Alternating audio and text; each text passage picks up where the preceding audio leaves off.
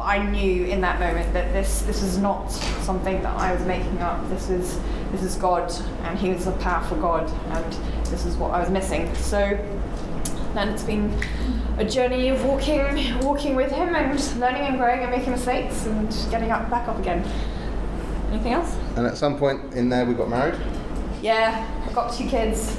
So we got 2 little boys. Finley over here is 6, and Rafe, his little brother, who's 4. We really struggled having children. We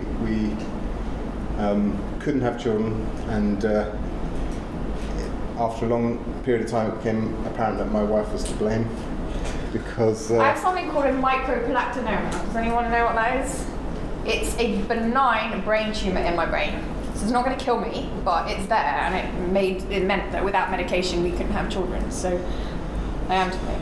So now we've got 2 little lovely miracle boys, and we're doing a seminar on raising sons and daughters, but we don't have any daughters, so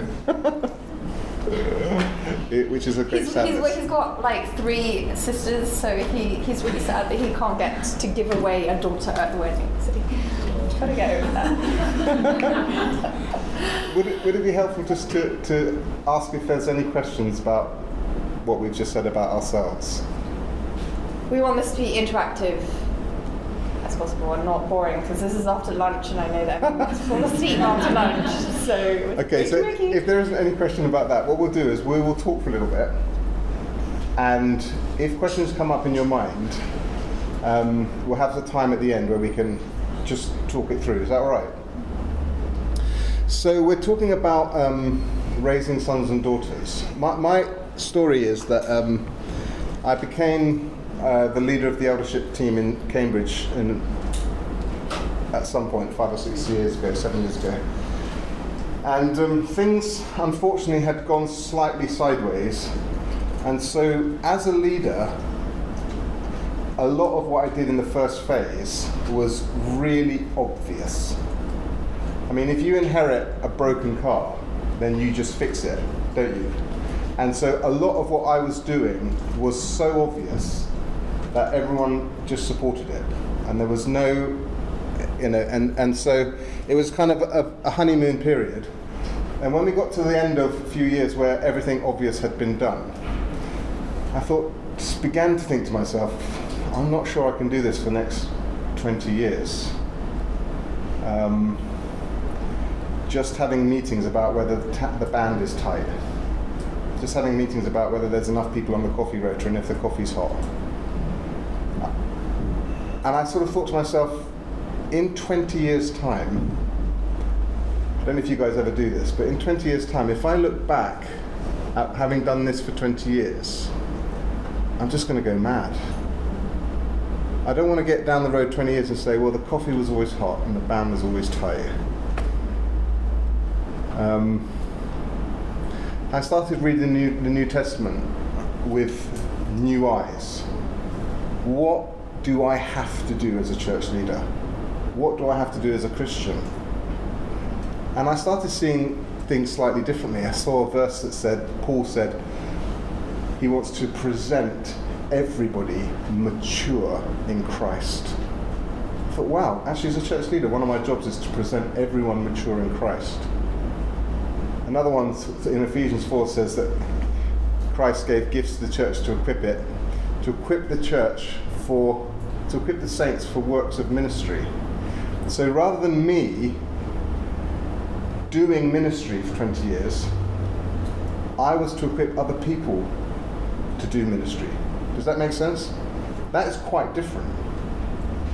So we started to think about City Church and say, is this meeting on a Sunday morning designed to present everyone mature in Christ?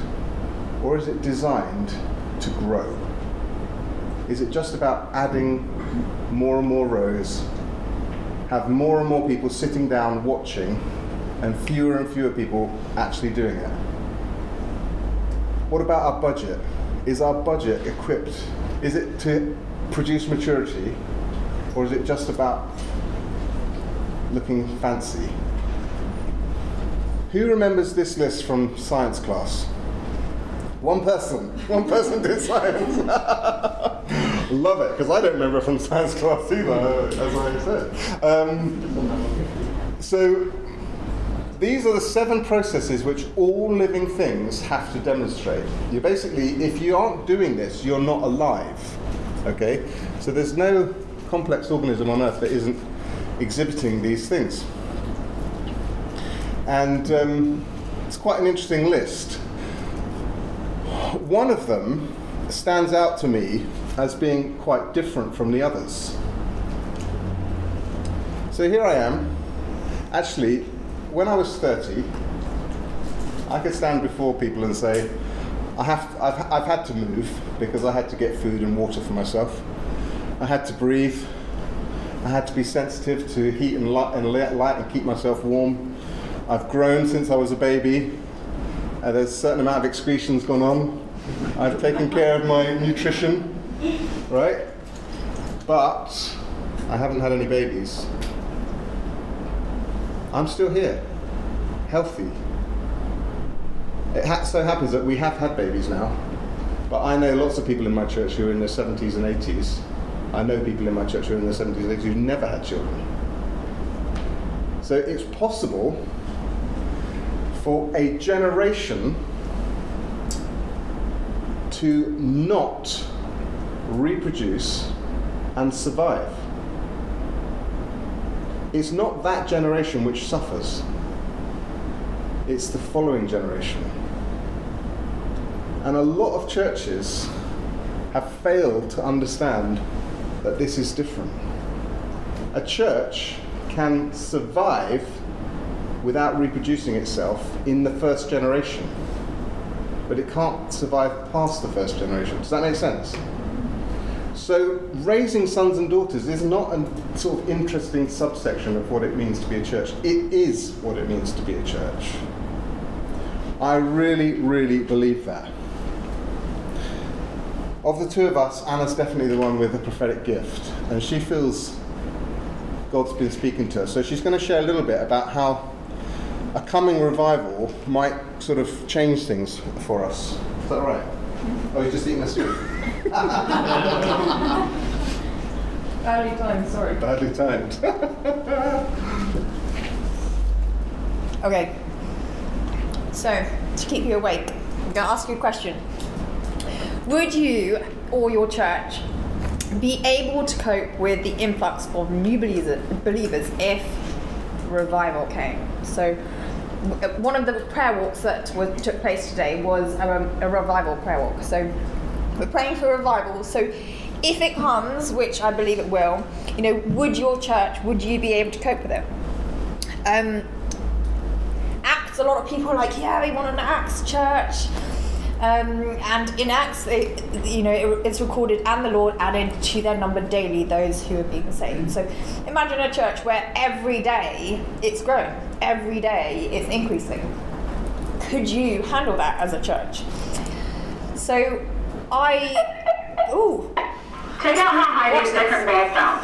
The basketball, the super bouncy ball, and the golf ball. Now I'm going to try the golf ball on top of the bouncy ball, on top of the basketball. And then I'm going to explain how it's related to a supernova. Can you see that? Probably not. So here it is again. The golf ball bounced to 28 feet. We dropped it from about 3.5 feet, so it went up 800% of its dropped height. Okay. I'm a scientist, and I feel God speaks to you in a language that you enjoy and understand. And I felt God speak to me through this stacked ball drop experiment. And the take-home message is like the bouncy ball and the basketball. I felt God saying that's what's happened before. That's previous revivals, previous moves of God. They've been like that. I felt like God was saying, you've got to prepare for that, the 800%, this golf ball. And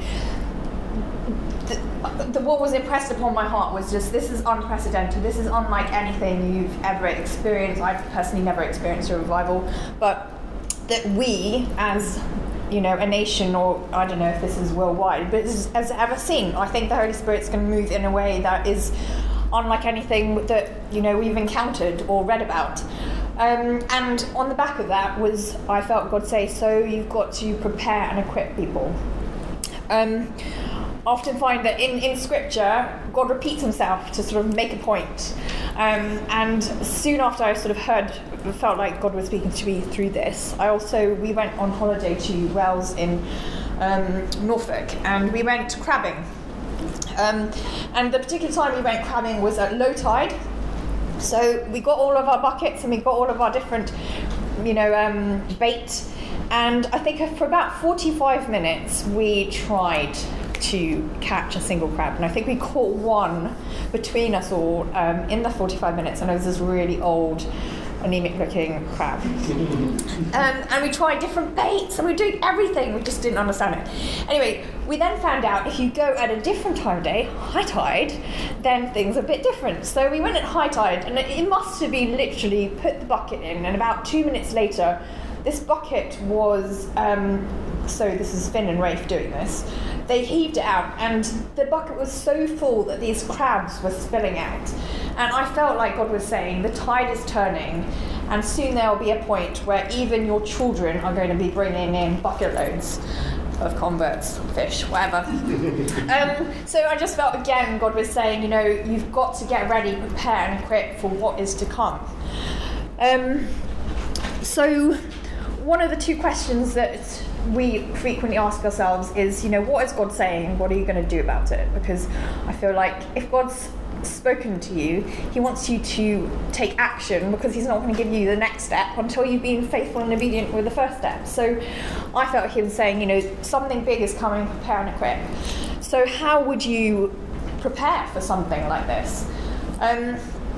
And one of the things that we really feel strongly about is, the Bible encourages us to make disciples. And if a church is going to suddenly have loads and loads and loads of people added daily, then they need looking after. They are people who will need mothers and fathers and sons and daughters. And let's say they were on the street and you're doing street evangelism. I don't know if this is part of what you do in Sent, but they've encountered God in a powerful way, but they don't really know about God. They don't know about Jesus. They'll be coming in, but they'll need to be discipled and walk through and what did I just experience? What is that all about?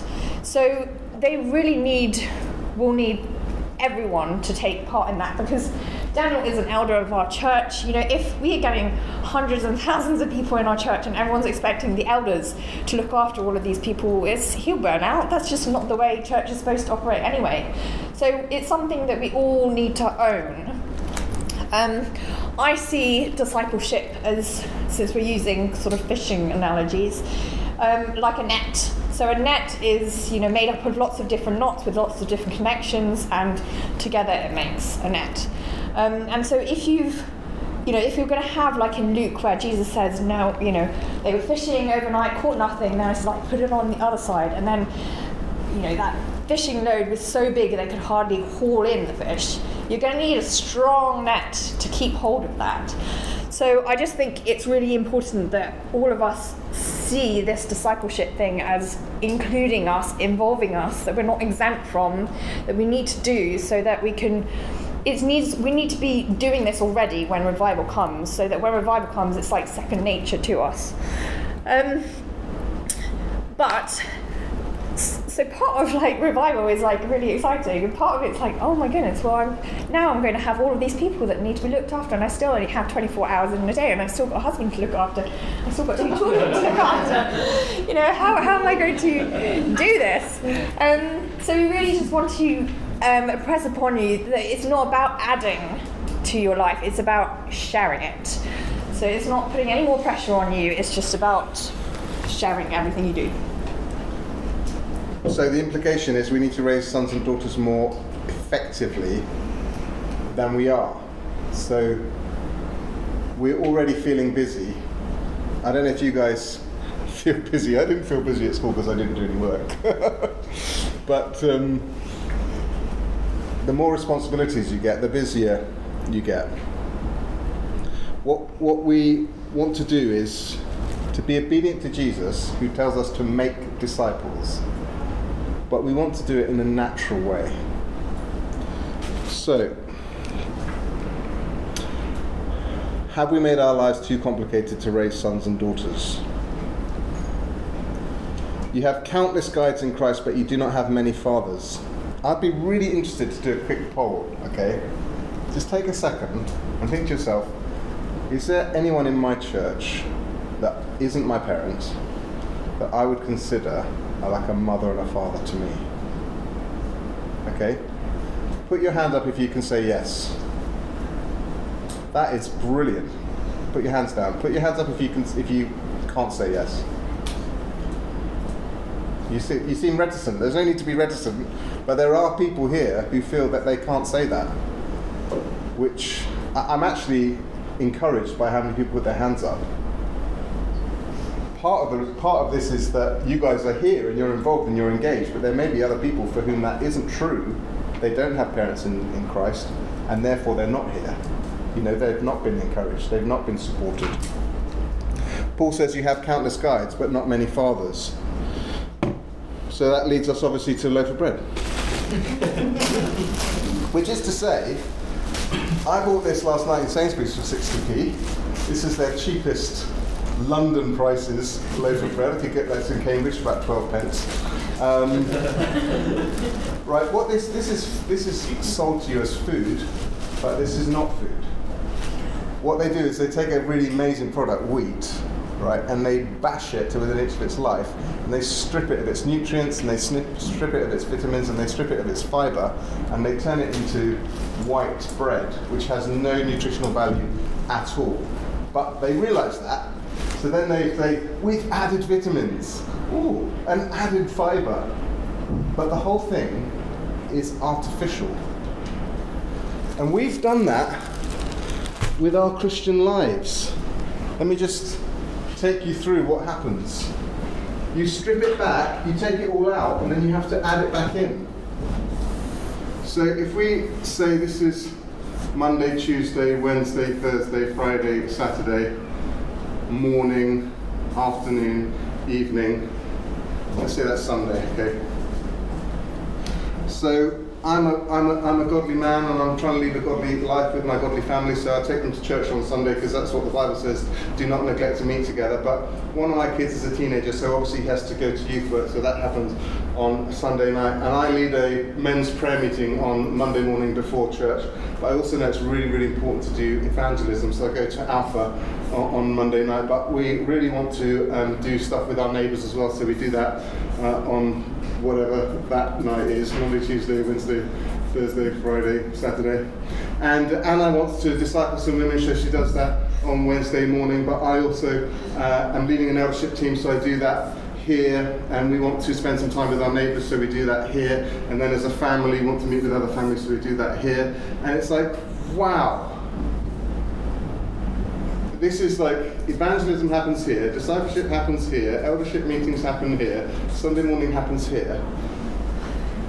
We've put everything into a silo, which means that when you try to put those things all back into 24 hours, you go mad. It can't be done. So here's a big problem.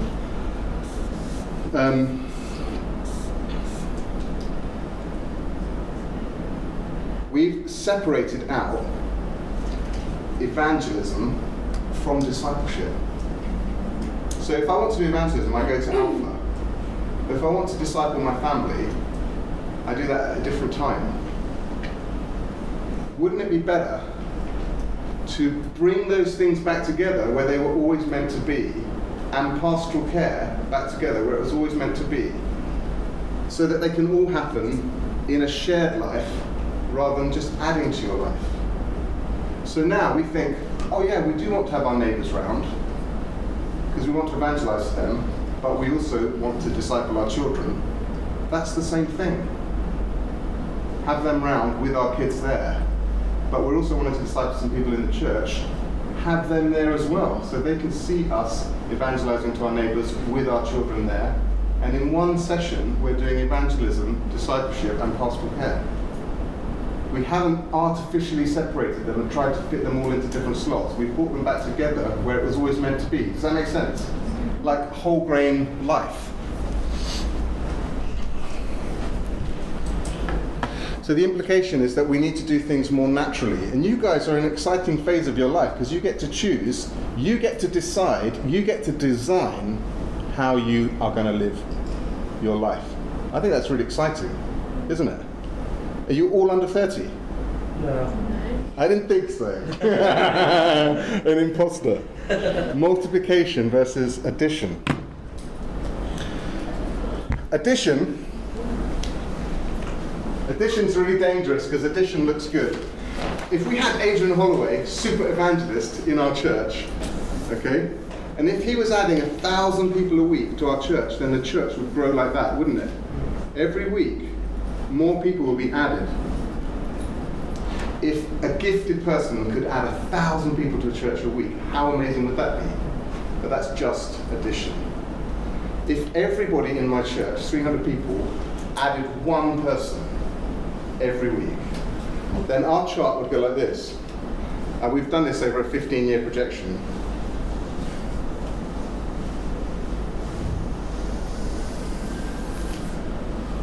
That's how multiplication works, isn't it? 2, 4, 8 goes twice as big each time. So for 15 years, Adrian Holloway would look better than us. But if we could get to this point, then bam, it goes crazy. Okay, I need a volunteer, quick. One person. Go. Quick. Come on then, up front. You're a pastor, okay? Okay. Okay, so let's say this person has a pastoral gift. Now I want the front 2 rows to come and grab one of these balloons. Come and grab one of these balloons.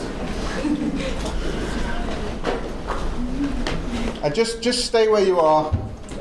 If the pastor comes over here, this will probably be quickest. Okay, just stay where you are with your balloon, right? And just make sure everyone's got a balloon.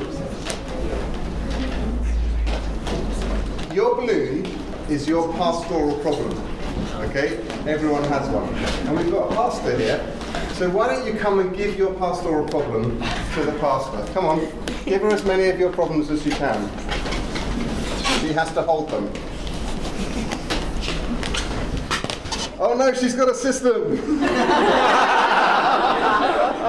If you've done ministry, you know how long systems work.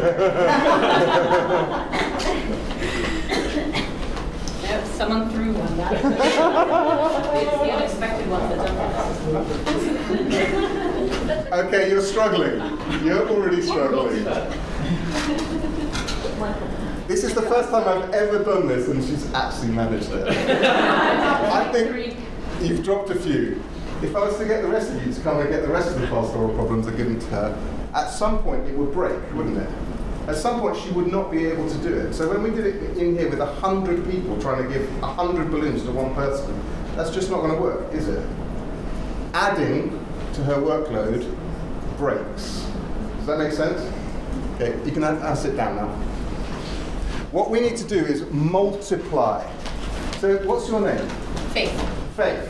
If Faith was the pastor in your church and she thought to herself, I know I can't carry all these things. If she then spent, say, 75% of her time not pastoring, but raising pastors, then when pastoral problems come, she can say, give them to these other people that I have raised up. I have multiplied. That's scalable, isn't it? That can keep going. We have to pay the price to multiply, because every gift should be multiplying itself, not just practicing the gift. You will find, when I became the leader of the church, the leader of the eldership team, someone said to me, you need to be preaching 75% of the time or more. I was just like, there's absolutely no way I'm doing that. I preach 25% of the time or less. The reason I do that is because I need to raise up other preachers. And if I'm always preaching, I can't raise up other preachers. But I spend more, and it's easy for me to preach, okay? Because I know myself, I know my system, I know what I'm doing. For me to slow right down and take someone who's a baby preacher and encourage them and shape them and take them through a process is really slow and long. And then when they get up there, they do a job that isn't as good as the one that I could do because I'm experienced. But that doesn't make it wrong. Does that make sense? So if Faith was being an effective pastor, what she should be doing is raising up other pastors. And that means that she can do less pastoring herself, or think of it another way, she's pastoring pastors. So we must give ourselves to multiplication. Paul said, the things you heard me say to you, entrust to reliable people who will be able to teach others. So there's 4 generations in this one verse. What's going to be the impact of your life on the generations to come? What's your legacy going to be? I just want to really quickly address an elephant in the room, which is that I think Christians have been sold a lie, which basically amounts to winning the lottery. We're going to have a time of ministry now. Come forward, bam, and you will get it, whatever it is. You cannot impart maturity. Agreed? You can impart encouragement, faith. You can stand with someone through a hard time. You can see miraculous healing. You can see miraculous healing of the soul, healing of the mind, healing of relationships. You can have moments of prophetic words coming. You can have someone making powerful decisions. But you cannot put 30 years of faithful living into someone's heart and life in an instant.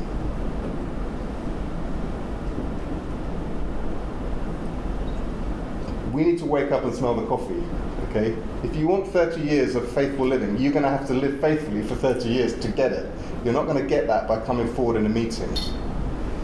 So, Anna's been to lots and lots of situations where she's been encouraged prophetically in her prophetic gift.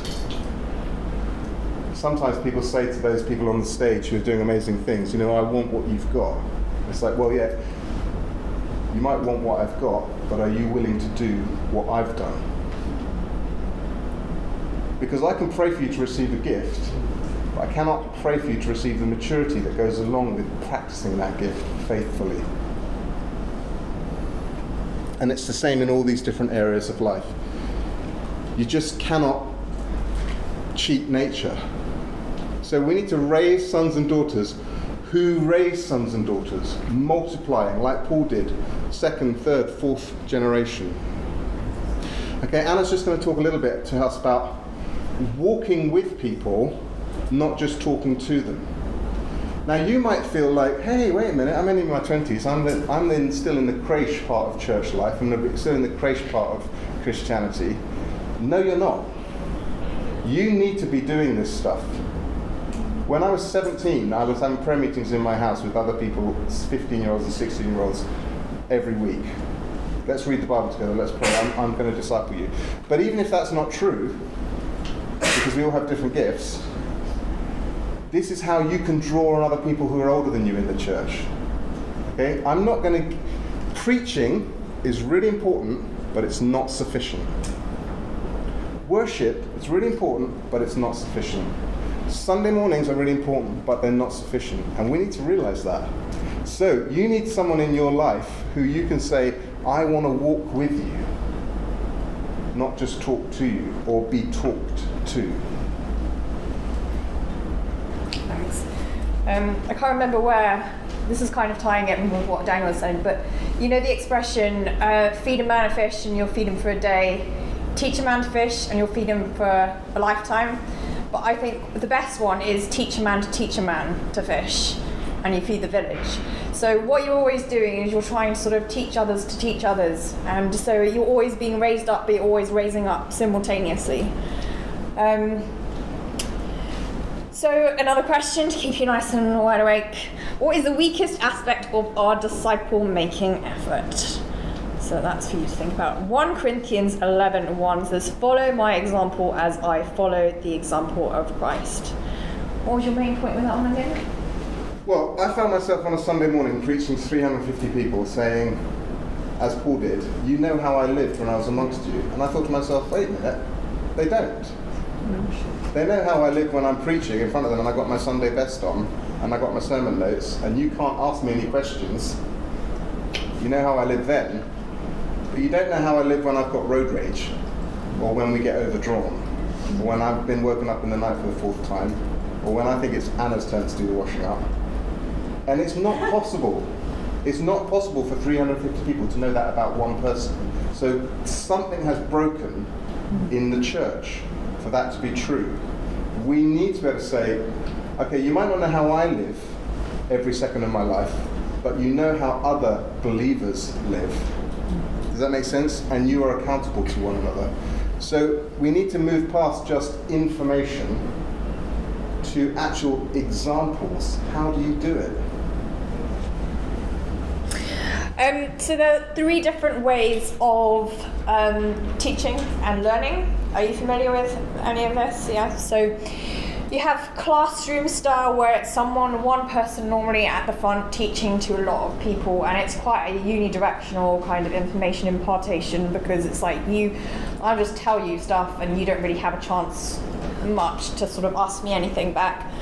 Then you have apprenticeship, which is sort of one-on-one, so you have a bit more interaction going on. And then you have immersion, where you're immersed in something. So for example, I mentioned at the beginning that we travelled around a lot as a family when we were younger, and so what I noticed with my parents is that their approach was beforehand, before moving into a country, let's say Nepal, they would go and get one of those how to speak Nepalese books, and they would try and learn from a book how to speak Nepalese, and maybe they'd go to a class and listen sort of how to do the dialogue or whatever. If they're lucky, they would actually find my dad would have like a work colleague who was Nepalese himself, and he'd be able to say, yeah, this is the culture over there, this is what you do, this is what you don't do, that kind of thing. On an aside, my mum got a translation thing wrong and told this man once that he was a female castrated goat. Okay, anyway, that's nothing to do with this, but anyway, it just reminds me, and it's quite funny. But then, so that's sort of the apprenticeship of what they'd go to, and then, but what the real impact was that when they were actually there in the country, where people surrounding them were talking it, they could see the culture, they could see what dynamics were going on, they could ask questions, they were making mistakes, but you need all 3. So all of them were important, all of them prepared, but you really, really need all 3. And I'd say church is very good at the classroom style of things, but I wouldn't say necessarily that we're equally as good in the rest of it, the apprenticeship and the immersion. Daniel said that I love the prophetic, I really want to grow in it, and so one of the ways that the Bible says eagerly desire the gift of prophecy, so one of the ways that I thought I'll eagerly desire this and fan into flame was I read lots of books on the prophetic. We tried to work out how many, I think it was something like 50 or something. It was a crazy amount, but that was all head knowledge. That was just understanding it and having head knowledge. Then someone in our church called Angela Kevin, do you know if you know Angela? Yeah, lots of nods, she's awesome.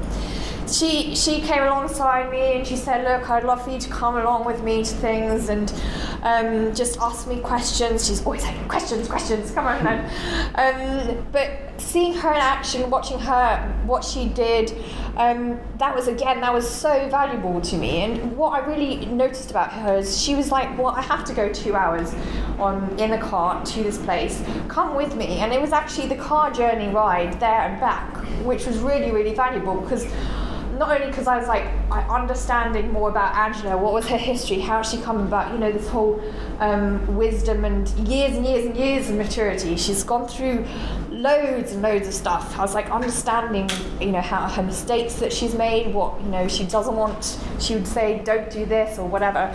And then I would see her in action, and then she would be able to say, ask me questions, what, does anything that didn't make sense to you? And I'm like, why did you do this? How do you, and then she would make me do it. She'd be like, okay, now you do it. And then she'd give me feedback, and then I'd be petrified. But it was all part of like sharpening and growing and being shaped. And then what she also did was she was like, okay, well, we're going to get other people who also have prophetic gift, and you're all going to be together and you're all going to learn. And then it was like, okay, I'm understanding the language of how do you say things, how do you not say things. Like, I like what he did, but that was a bit weird.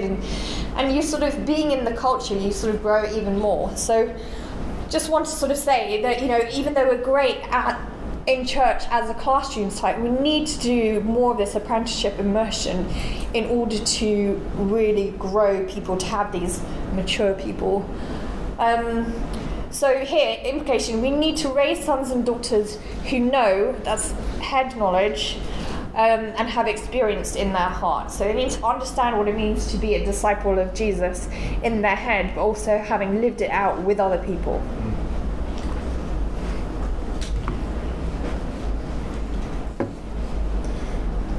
This can't be done from a distance. You can't phone it in. So we don't want disciples who are just students, academic students. Paul said, you know how I lived when I was with you. This is a little formula that we use to try and assess whether something's working or not. Powerful lives added to a shared life, plus the clear communication it takes to talk about it, equals maximum impact. If you're sharing your life but you're not really following Jesus, then you're not really full of power. That's not really a life that anyone wants to copy. Paul said, imitate me as I imitate Christ. The only way you can do that is if you're up close to someone. So we try to be brutally honest with the church and with the people that we're discipling. We try to give permission to be yourself and to ask anything and to express anything. When we had very, very young children, I was finding it hard work. I was under pressure at work, being up 6 or 7 times a night. After a few months of that, 6 months, 7 months, I was starting to lose perspective. I remember saying in a sermon once, I know what it feels like to be holding a screaming child and to be really, really close to hurting it, because you are so desperate. And how in those moments I was so pleased to be able to have a wife that I could give my child to and say, take this child away from me before I do something I regret. If you're a single parent, I take my hat off to you because you don't have that option. Someone came up to me later and said, I was amazed when you said that in your service, because this guy's brother had just killed his own child, and none of the family could understand how it was possible. So to hear someone saying it is possible gave them permission to talk about it. And then later he had his own children. 5 or 6 years later he came up to me again, or 3 or 4 years later, and said, I've actually been there. And just giving people permission to talk about it and not having a pretense, like this is real life. This is how we spend our money. This is how we make our decisions. Anna was working at the University of Cambridge amongst lots of PhDs, totally hostile to Christianity. If she talked about the resurrection of Jesus, everyone just absolutely laughed. Then one day one of her colleagues was getting married. Her future husband was giving £50 a month to charity, and she just couldn't believe that. It was such a stupid waste of money. What was this person thinking? And Anna said, well, actually, this is what we do with our money. She began to tell her colleagues how much we give, and the whole department goes silent. People can argue with what you believe. They can't argue with how you live. But people don't know how you live unless you share your life with them. So you guys need to start sharing your life with people, but you also need to start finding people in your church who will share their lives with you. And do whatever it takes. We had a couple want to come and speak to us, and I said, we're really, really busy. We do want to speak to you. So the only way it's going to work is if you come to our house and you cook for us. If you come to our house, you bring the food, you cook for us, we'll hang out. And they did. So it's like, it doesn't have to be a massive production. We need to raise sons and daughters who truly know how and why we live our lives the way we do. The last idea, and then we'll take some questions, is just to make sure that we don't try and build a cozy culture, but we actually move to challenge. Okay? It's possible to put on a conference and to have the greatest speaker who moves in the power of God, and lots of people travel huge distances and spend huge amounts of money on hotels and petrol and tickets, and come to this conference and have a wonderful experience, and then go away into the never never and have no accountability and no ongoing relationship.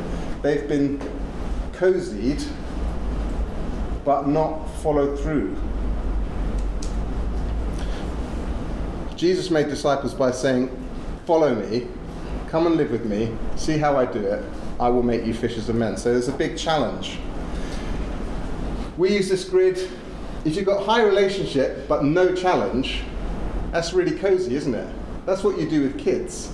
You pick them up and you cuddle them and you keep them safe. Okay?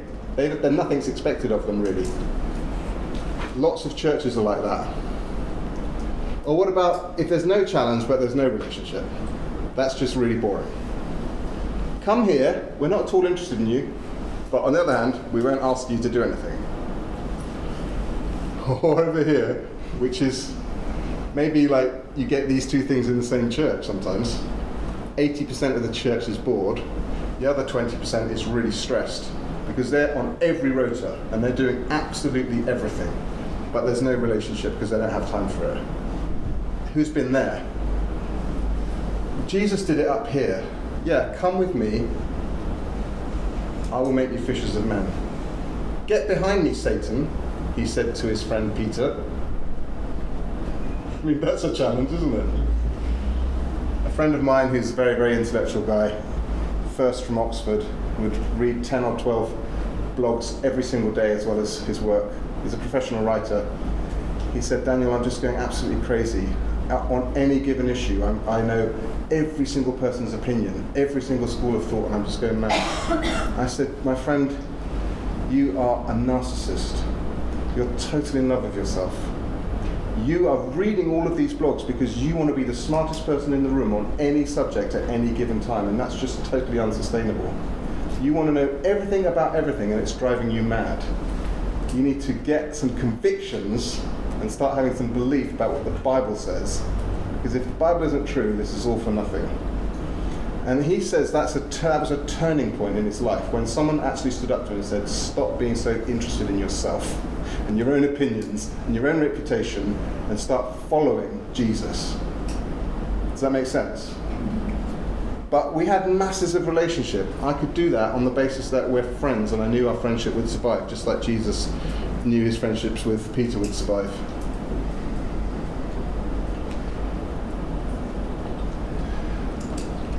Lots of people feel disengaged with church because they're not engaged with church.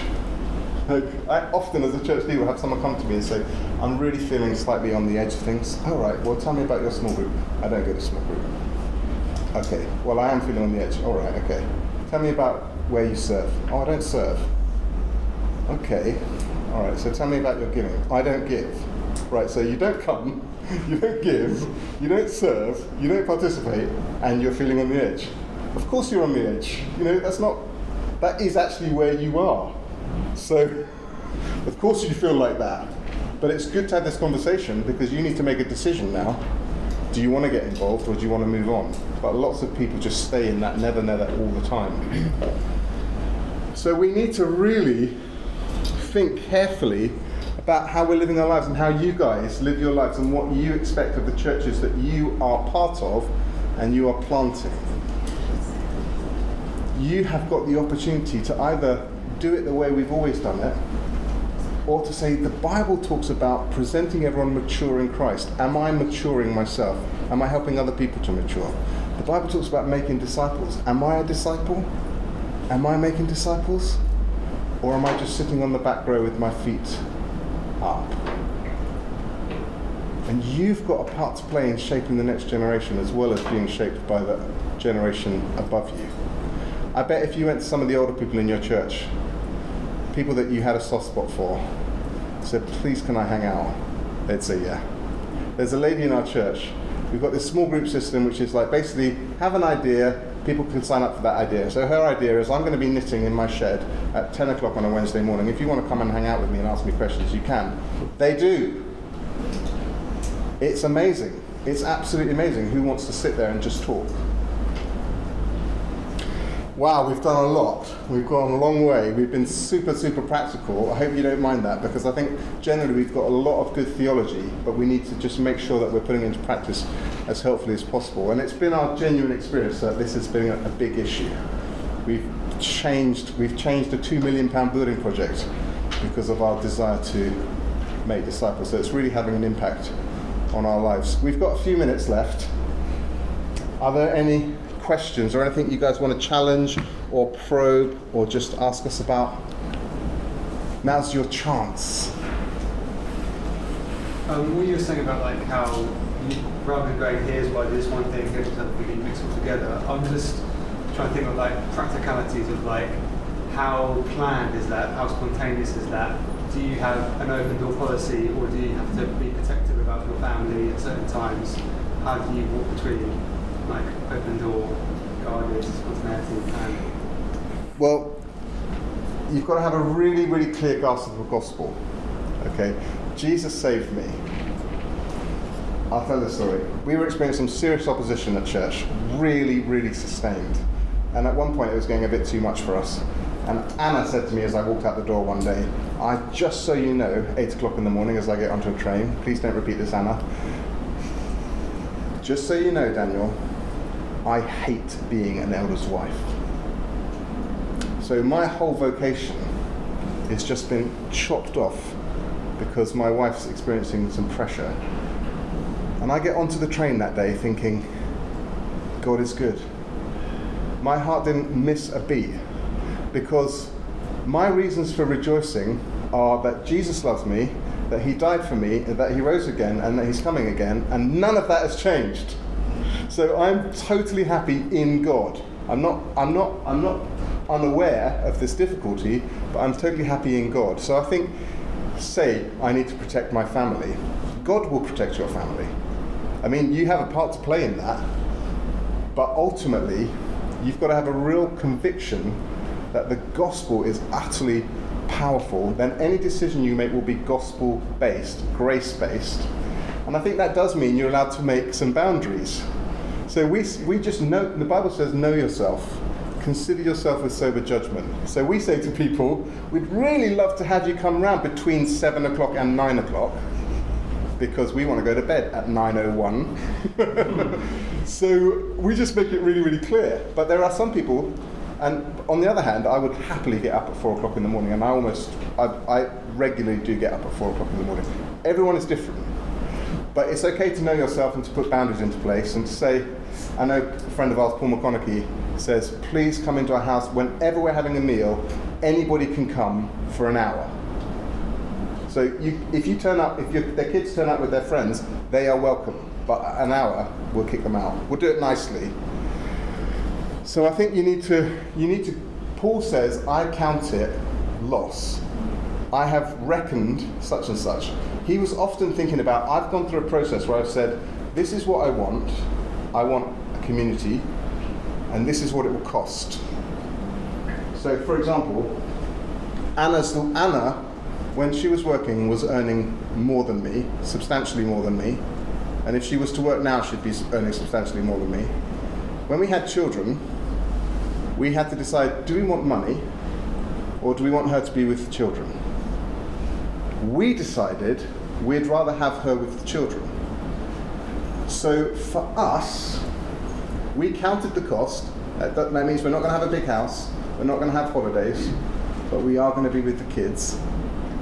And we're cool with that. Does that make sense? Paul says, I've counted it cost. I counted it loss. You have to go through that process. Say, we've decided this. Yeah, of course it means we'll lose the money, but it means we'll gain the time. So you need to go through a process, I guess, where you're thinking in your life, what are the things where we've artificially separated it and we can bring it back, and how would we practice that? One way we've done it is we've just said, we always have a meal on Tuesdays, we always have a meal every day, but we always have a meal on Tuesday when nothing else is going on. So why don't we always make Tuesday the night we will always invite someone over? It won't just let it happen, we will make it happen. We're going to eat anyway, so we're not adding anything extra, and it's not fancy, so they're just coming along for beans on toast. And another sort of great example of multiplying is that we say to the boys sometimes, who are 6 and 4, you guys need to learn to cook, you need to learn to be hospitable, you need to learn to care for people, so you're in charge of the meal tonight. Okay, so you're 4 years old, what do you want to make? I want to make hot dogs. Okay, well let's open this tin, okay, put it on the plate, that's a hot dog. So we've actually had meals where we sat down at the table with an empty plate and a cold hot dog. But they have done it. Yeah? I mean, we all go, oh, that's really lovely. But when someone gets up and does a really naff sermon, we're like, hey! You know, that's a cold hot dog on an empty plate, but that person is learning, aren't they? We need to like slow way down and say, if Finn and Rafe are going to learn to be hospitable, they're going to need to start somewhere. And it's lovely to be able to show people that way of living and to also include our kids in taking care of them, but it's also okay to say, and you need to leave at 9 o'clock. We do sometimes even have to, you know. We do kick them out. Yeah, at some points you just say, look, we've talked about 9 o'clock and it is 9 o'clock, so you need to go now. But that's fine, you know, it's not because we don't like you, it's just because we need to go to bed because we're going to go crazy otherwise. Should we do one more question, then we'll stop? I have a question about sort of shared lives. Mm-hmm. So, is there situations where that becomes really obvious that that's where you should share? Because isn't there a stage where that's just bragging? I think like the money one's a really tough one to say without coming across worse than, you know, that's part of it. You just, I mean, I think being gospel-centered really helps with that because you're not bragging. No. I honestly think most of what we share with other people is our failures, and that's not. We don't want to be a pity. It's not a pity party, but it's like an empathy. I really get that because we've had this experience, and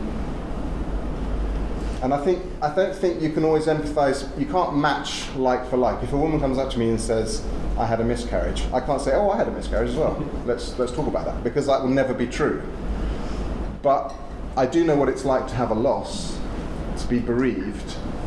So you can come along. And the other thing about the shared life is just, part of it is just setting an example. Be authentic. Live an authentic life. That is a shared life. But if they want specifics, they will often ask for it. And then you've got permission. So someone came around to us recently and said, we want to ask you to challenge us about our plans to have more kids. And we're like, wow, I would never go there unless you'd asked us. But now that you've asked us, here's 5 or 6 challenges. Here's things you really need to think about because we've got concerns. We're not saying don't do it, because you have to decide. But if you're asking for our input, here's what we've learned. Does that make sense? Yeah, it does.